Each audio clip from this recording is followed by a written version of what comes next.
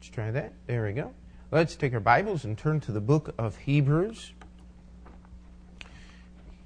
Hebrews. We're going to try to go through 2 chapters this afternoon. Two of my favorite chapters in the Bible. Of course, there's only about 1,100 favorite chapters in the Bible because there's just a little over 1,100 chapters in the Bible. Amen. Every one should be a favorite, but now I don't know how many of you availed yourself of this, but one of the things that I believe God created Sunday afternoons for was a good old-fashioned horizontal meditation. How many people know what that is? That is a thorough understudy of the backside of your eyelids. Amen? It is a wonderful thing to get a little rest sometimes. And some people say, that napping stuff is horrible. Well, wait till you get my age, you'll find out it's actually a wonderful thing. Amen? The older you get, the better you'll be able to enjoy. And sometimes you just need to take a little rest. And one of the things with the holiday season and Christmas and New Year's and all of those things is there's just so much more to do. One of my children said, "Dad, is Christmas your favorite time of the year?" And they were expecting, "Oh, yes, it's just..." No, it's really not my most favorite time of the year. Because you've just got so many other things that just get added to the schedule. Now, I love taking the time. I love hearing the carols in the stores. I love being able to talk about the birth and the life and the resurrection of the Lord Jesus Christ and get a few more people to listen than normally do. I love bugging all of the liberals and the God haters by walking down the street and saying Merry Christmas to everybody. Amen. I just love being an irritation to those who don't like those things. It's just part of my nature. But Hebrews chapter 3 and 4 talk about rest. And one of the things that we just want to tie in here, and I'm not planning on spending much time during the actual Bible study, is if you've ever run into anyone who is of the Seventh-day persuasion. There are several Seventh-day groups. There are actually some Seventh-day Baptists. The Seventh-day Adventist is probably the largest group of people who believe that Christians ought to worship on the Sabbath day. And just to make a long story short, you can study your Bible from stem to stern and everything in between, and you will never find the Sabbath and worship associated with each other. The Sabbath is rest, not worship. Worship is how you're supposed to live. You're supposed to live a life of worship to the Lord Jesus Christ. Amen? That's not something God has relegated to one day a week. Now, we have our public worship services on Sunday, and in all actuality, every service we have is a worship service because we come together, we strive to learn more from this book called the Bible and leave here desiring to serve the Lord more. That's what worship is all about. I hope you understand the reason why we sing songs here is because we want to take time to sing those songs to the Lord. You're not singing the songs to Mr. Franz. You're not singing the songs to me, or we're not taping this and sending it out to somebody so that they can evaluate our church's singing ability. We sing those songs to the Lord. And we have a time of the preaching because you cannot have anything. If you're going to worship the Lord, if you're going to live for God, it's all got to be because of this book called the Bible. Amen. Everything we have is in this book called the Bible. And what we're doing here in chapters 3 and 4 of the book of Hebrews is the writer of Hebrews. And by the way, don't argue about who wrote Hebrews. Nobody knows. I've read books on the subject. One guy, he was so astute, he said, if Paul didn't write Hebrews, well, then that means Paul only wrote 13 books in the New Testament, and that's not a very lucky number, and so therefore Paul must have wrote the book of Hebrews. Whew. The depth of scholarship. We will never know how far it will go. By the way, the guy that actually said that, this was part of his master's thesis for his master's degree, and he is a very well-known nation-to-nation Bible preacher and teacher. I'm not going to tell you who he is because, but it's ridiculous. It is absolutely ridiculous.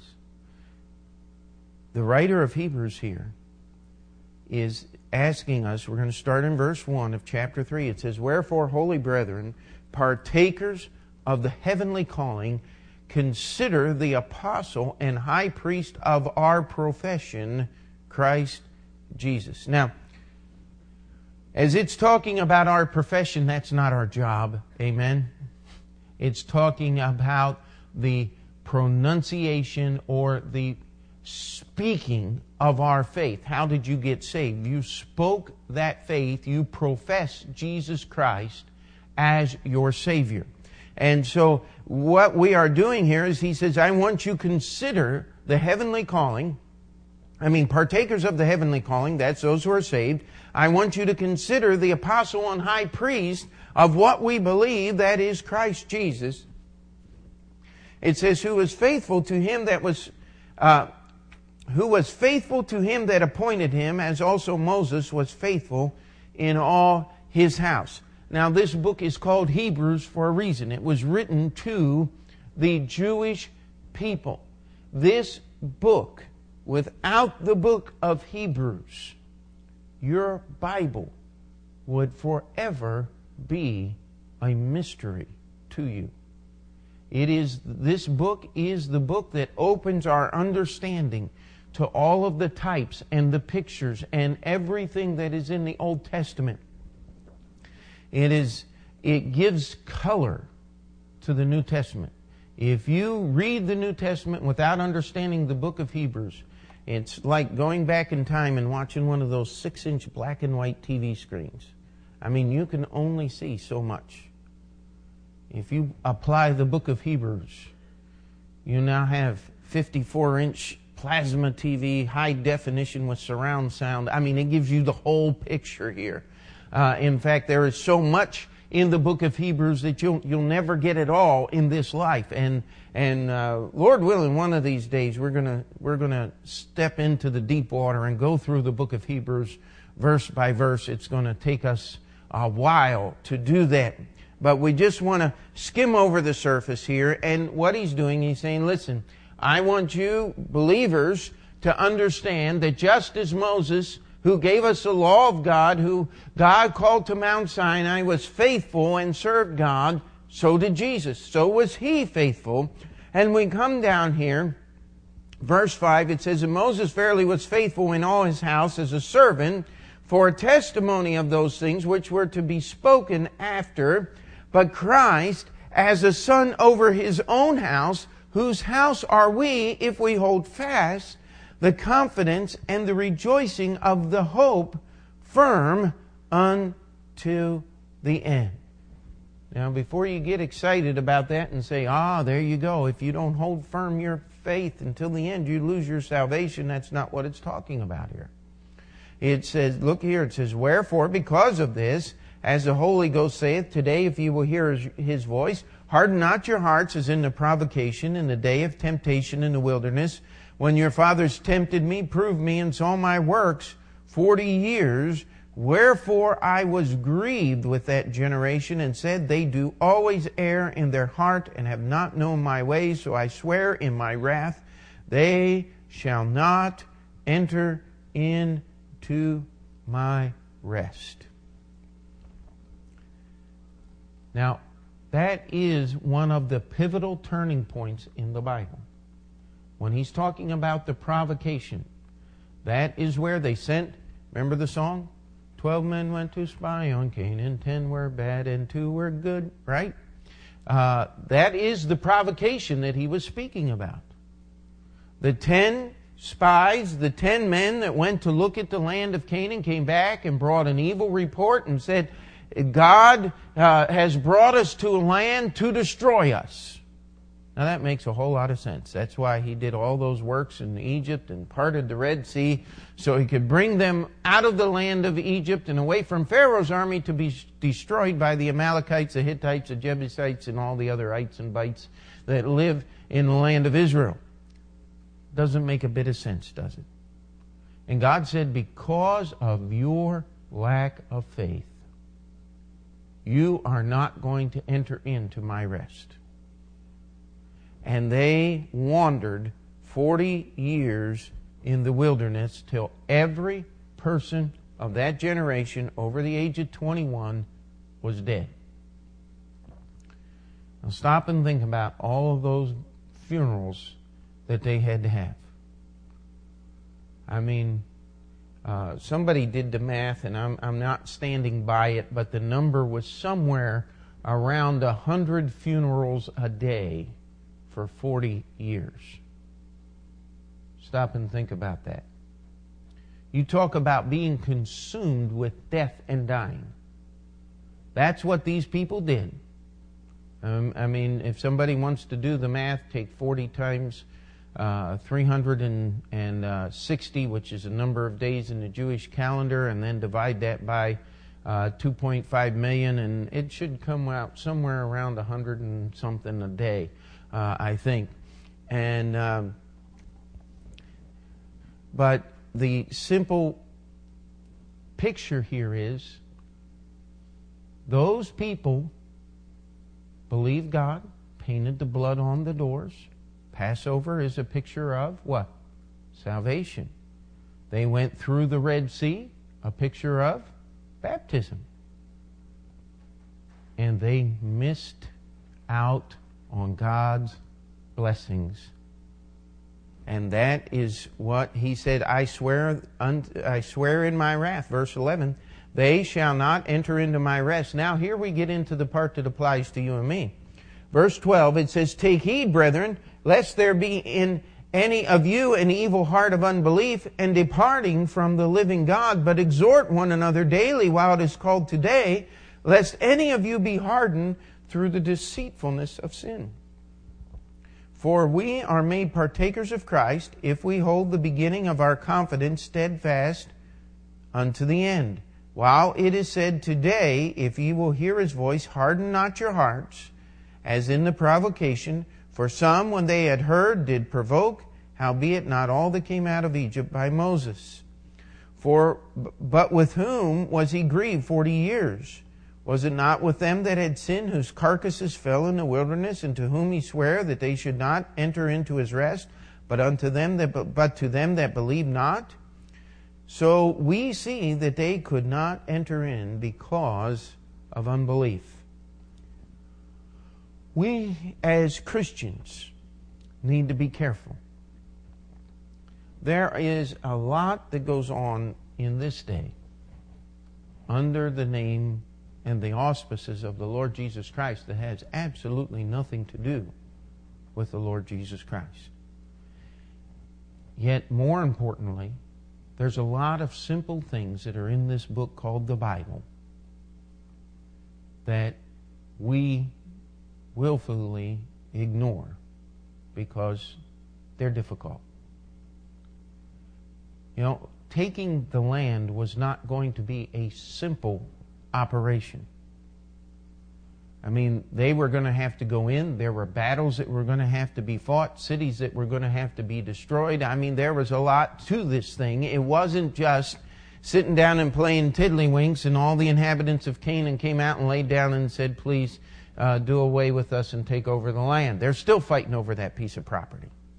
And yet they refused to believe what God said, and because they refused to believe what God said, they provoked Him to anger and reaped the benefits of that provocation in the fact that they never once set foot in the promised land. Now, The warning is to you and I that we need to take heed. We need to exhort one another. Now, verse 13 says daily, not just on Sunday, not just on Thursday.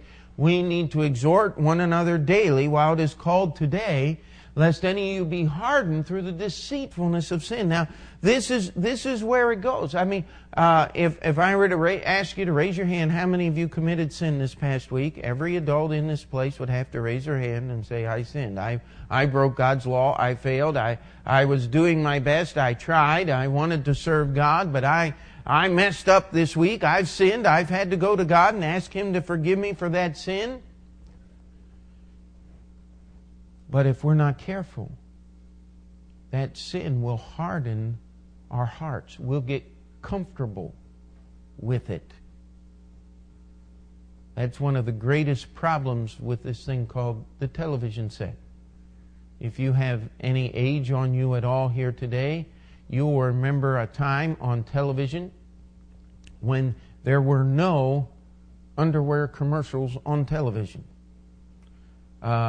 If there were, it was the package, not people showing you what they look like. There were very little cursing on television. There's a whole list of words that you could not use. There was no bare bodies. How can we just put it that way?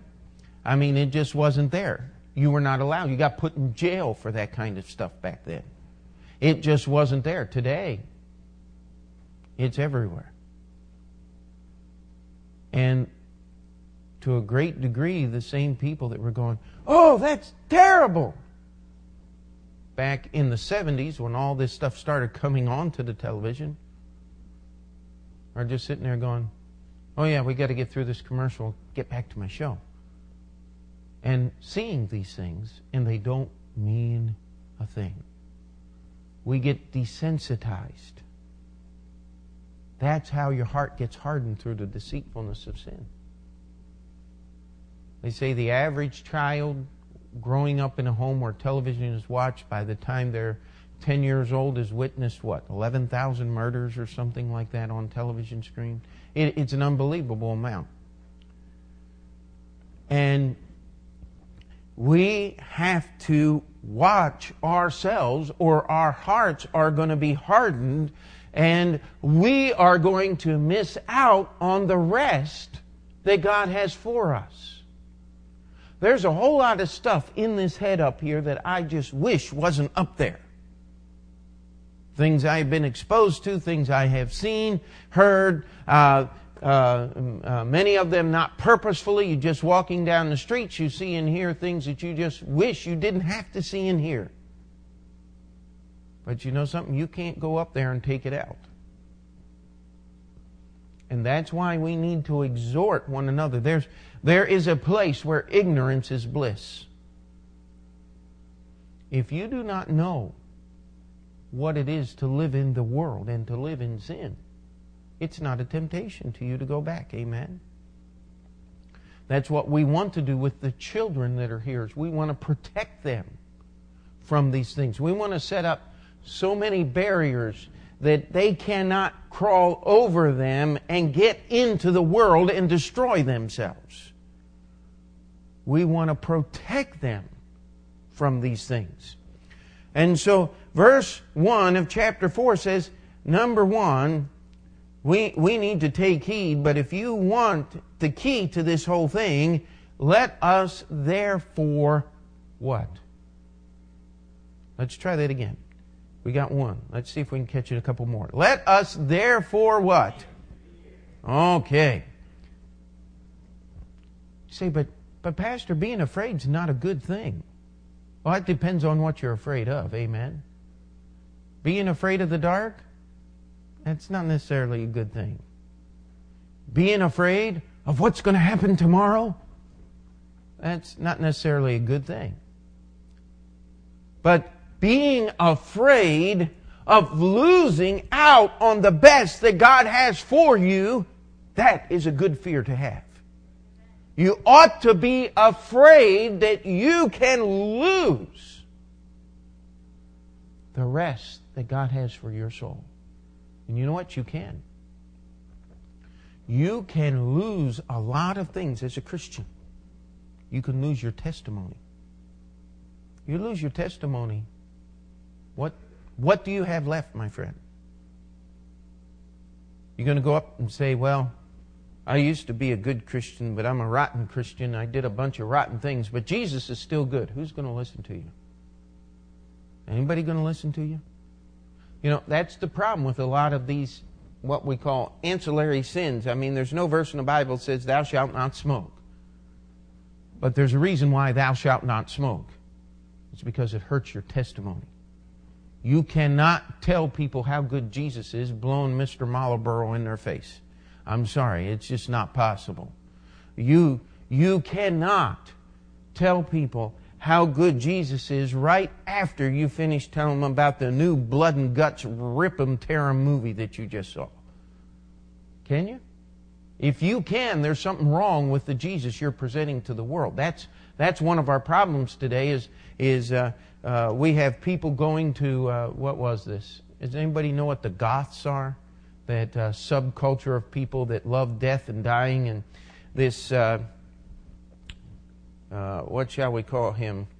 A man devoid of any understanding of the Scriptures at all, dresses up as a vampire, lays in a coffin in a goth bar playing heavy metal rock and roll music, and rises up out of the coffin and says, see, I'm telling them about the resurrection of Jesus from the dead while I'm dressed like Dracula. My friend, that is blasphemous at best. You've got to.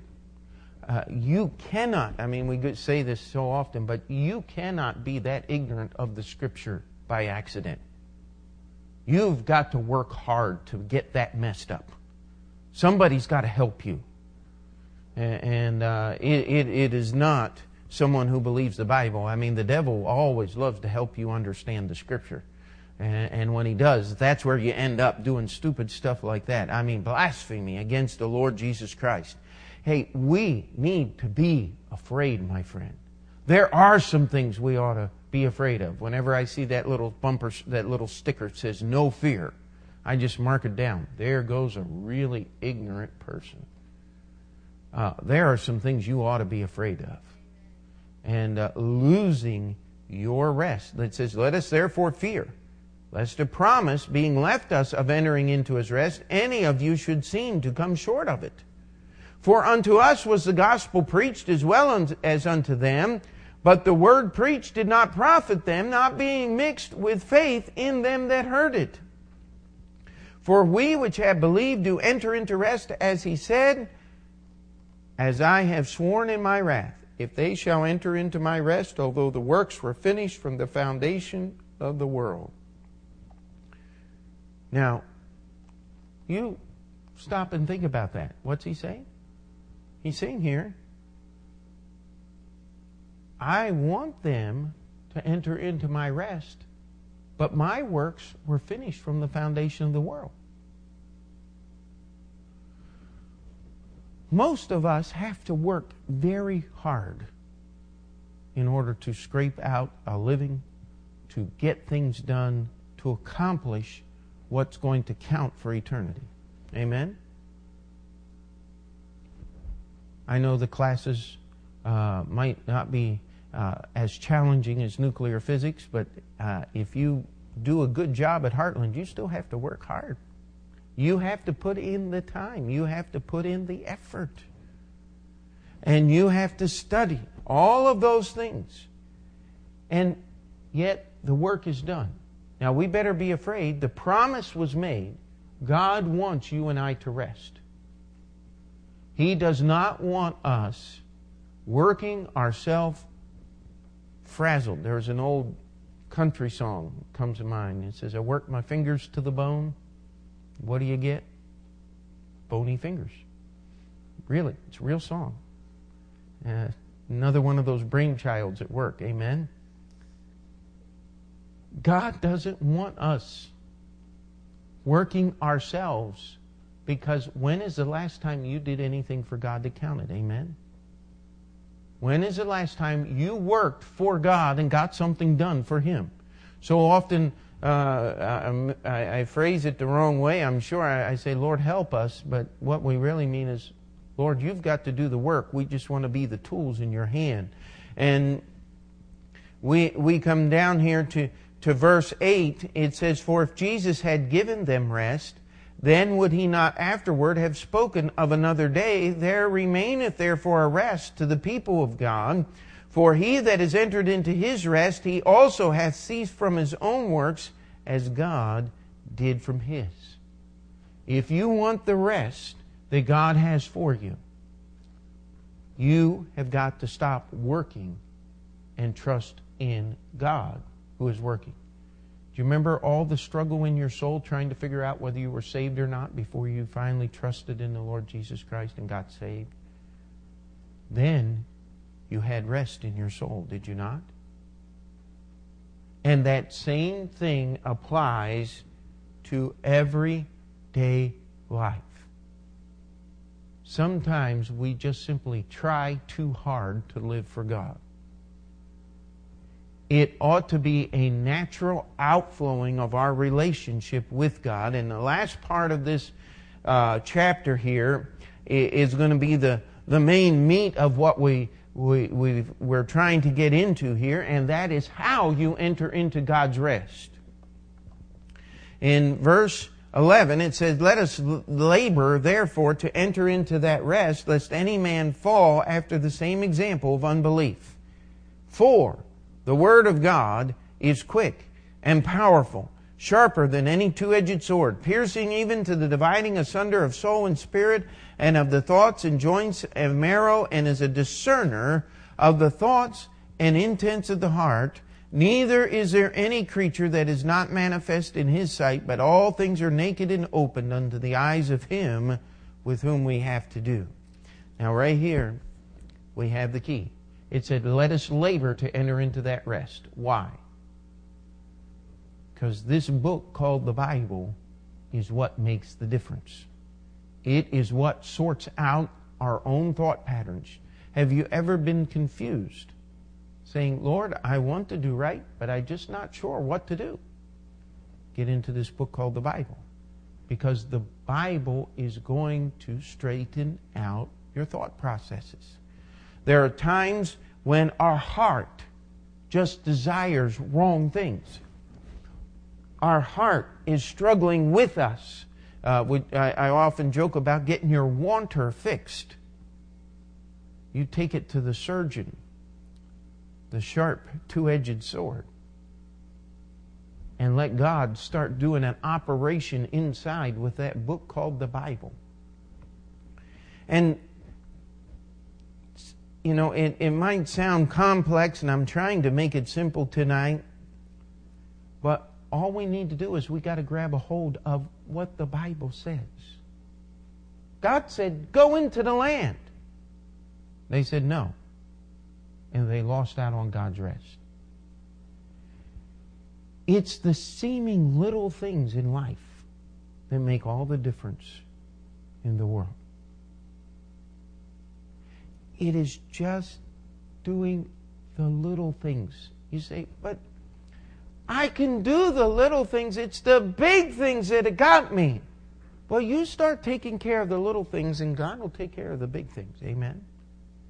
You start getting a hold of where you are today and just grab a hold of this Word and let it change the way you think.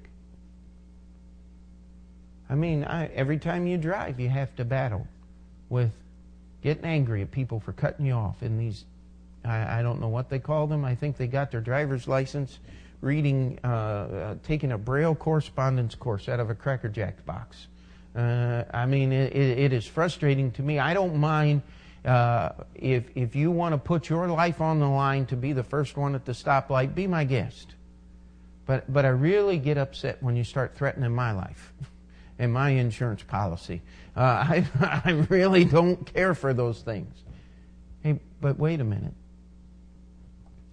Is it right for me to get all huffy and puffy and Does it do any good to yell at the guy through your own windshield? Does it? Does it get anything accomplished? No. Well, it makes me feel better. No, it just gives vent to those deceitful things that sin will harden your heart with. It's the little things. You struggle. I mean, I struggle. I'm preaching about my sin. I struggle with these things. And you struggle with these things. We struggle with life.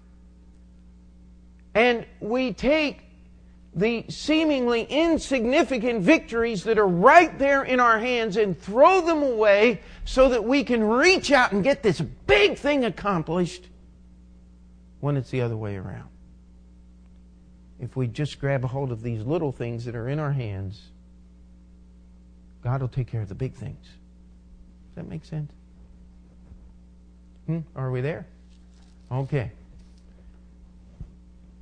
Now, we've got 3 more verses and we're going to be done. We're going to be done before 7 o'clock. I know it seems like it's 10, but we're going to be done before 7, all right? It says, verse 14, seeing then we have a great high priest that is passed into the heavens, Jesus, the Son of God, let us hold fast our profession. For we have not an high priest which cannot be touched with the feeling of our infirmities, but was in all points tempted like as we are, yet without sin. Let us therefore come boldly unto the throne of grace, that we may obtain mercy and find grace to help in time of need. The Word of God is there. But if it's going to be active in our life, we're going to have to spend some time at the throne of grace. It is not coincidental that our Sunday night service is the least attended service in our weekly schedule of services. Because this is the service where we ask you to work.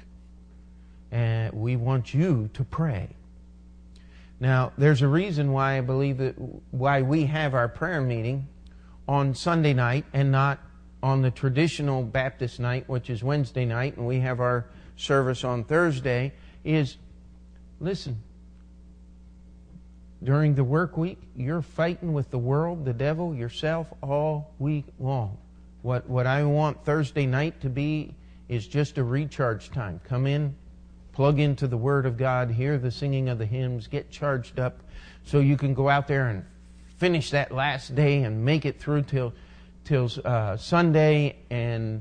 But prayer meeting, you've had Sunday school, you've had the morning worship, you've had Sunday afternoon to get some rest, amen, and then you have Sunday night and our Bible study time, all to get your heart ready so you can come before the throne of grace.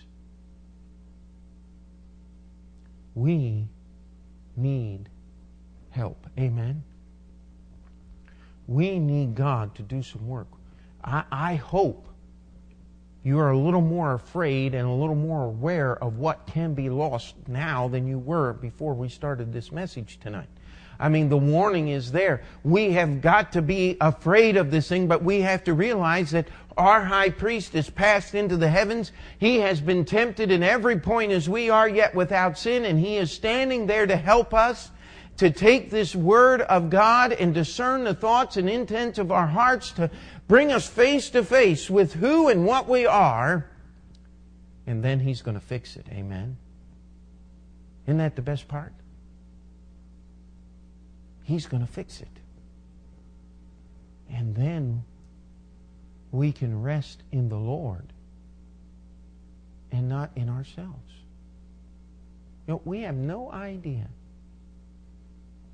what tomorrow's going to bring forth. But we need to rest in the Lord and be resting in the Lord. And we want God's grace. And I'll tell you, God's grace is always there to help in a time of need. He will bring you through. But He's not going to give you His grace unless you're willing to come and get it.